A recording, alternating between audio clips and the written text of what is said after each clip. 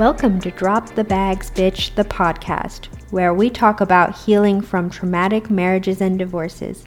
I'm your host, Melinda Gerdung, certified life coach, domestic violence survivor, and the divorce coach for women who want to get over their ex and live their best life. Hey, my friends, how's it going? I am doing great. So I rover sit, and right now there are 6 dogs in my house, and it is so much fun. But anyway, what I wanted to talk about today was clean versus dirty pain. And there is a quote that I've seen quite frequently, and it is, "Pain is inevitable, suffering is optional." And I know for sure that that quote is in Haruki Murakami's book, What I Talk About When I Talk About Running. But a lot of people quote this, and I'm really not sure who the original person is. But this quote baffled me for years. I really couldn't separate the two. I can remember one long Labor Day weekend waiting for this guy I liked to text me and thinking that he's not going to, and just kind of like being in my feelings about it and thinking, this is not optional, like this sucks. I'm like anxious and disappointed and all of the things. And so I really just could not wrap my head around the difference between pain and suffering. Like, I did not see a difference, and I didn't see how any of it was optional. And it took me years to finally understand the difference between the two. And how I think about it now is the difference between clean and dirty pain. So I define clean pain as the painful emotions that we have in life, right? Something doesn't work out like you hoped and you feel disappointment. Someone you love dies, or a treasured relationship ends and you feel grief and sadness, right? It is the sting of betrayal. It is the pain of living a human existence with a human brain and a human body. Dirty pain, on the other hand, comes from the story we tell ourselves about the things that happen in our life. And it can be heaped on top of the clean pain. And this is what I think the quote means by suffering. So this would be when a treasured relationship ends and you make it mean that love isn't meant for you. It's when you didn't get the promotion you thought you deserved and you make it mean that you aren't good enough. When someone betrays you, you make it mean that no one can be trusted and you are better off alone.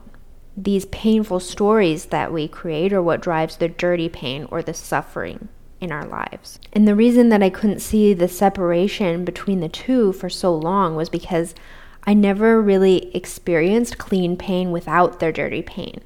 I was always having a painful story to go along with almost everything. So of course I couldn't see the difference. It is natural to feel disappointed when the guy you like doesn't text you when you thought he would. That is clean pain. What is dirty pain is telling yourself that it's because you weren't good enough and you'll never find love. And when you're feeling like shit, that's the time to slow down and really separate out. Like, okay, what are the cold, hard facts? Like, factual enough to be proven in a court of law. And then what is the meaning I am creating out of those facts? Our brains are story-creating machines. We are always creating stories out of the information around us. But examining what story your brain is creating and identifying if it is a painful one full of dirty pain, it lets you drop that story. We don't have to hold on to the painful stories. They are completely optional. Thus why suffering is optional. And I think about the years I spent in an abusive marriage, and the pain that I experienced in that marriage was expected, right? There is pain that comes from being mistreated, natural pain.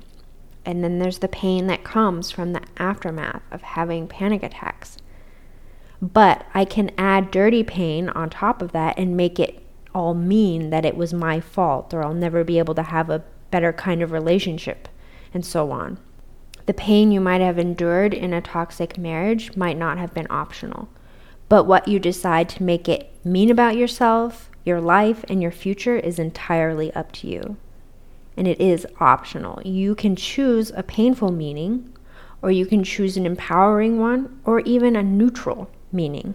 There's a quote from Friedrich Nietzsche that I think sums this up perfectly. He says, "To live is to suffer, to survive is to find meaning in the suffering." And we all have painful experiences in our lives. It is an unavoidable part of human existence. I wish it weren't the case, but it is. But our power lies in what we make it mean for ourselves. And like Viktor Frankl, the Holocaust survivor, says, everything can be taken from a man but one thing, the last of the human freedoms, to choose one's attitude in any given set of circumstances, to choose one's own way. And that, my friends, is your power, the power of choice, the power of your own mind. Use it wisely. Hey, so if you're liking what you're hearing on the podcast, you'll definitely want to check out my mailing list. It's where I send all my little tips and tricks for fast tracking your healing. Plus, I'll send you my breakup survival guide when you subscribe. You can find me at melindagurdoncoaching.com/subscribe. See you there.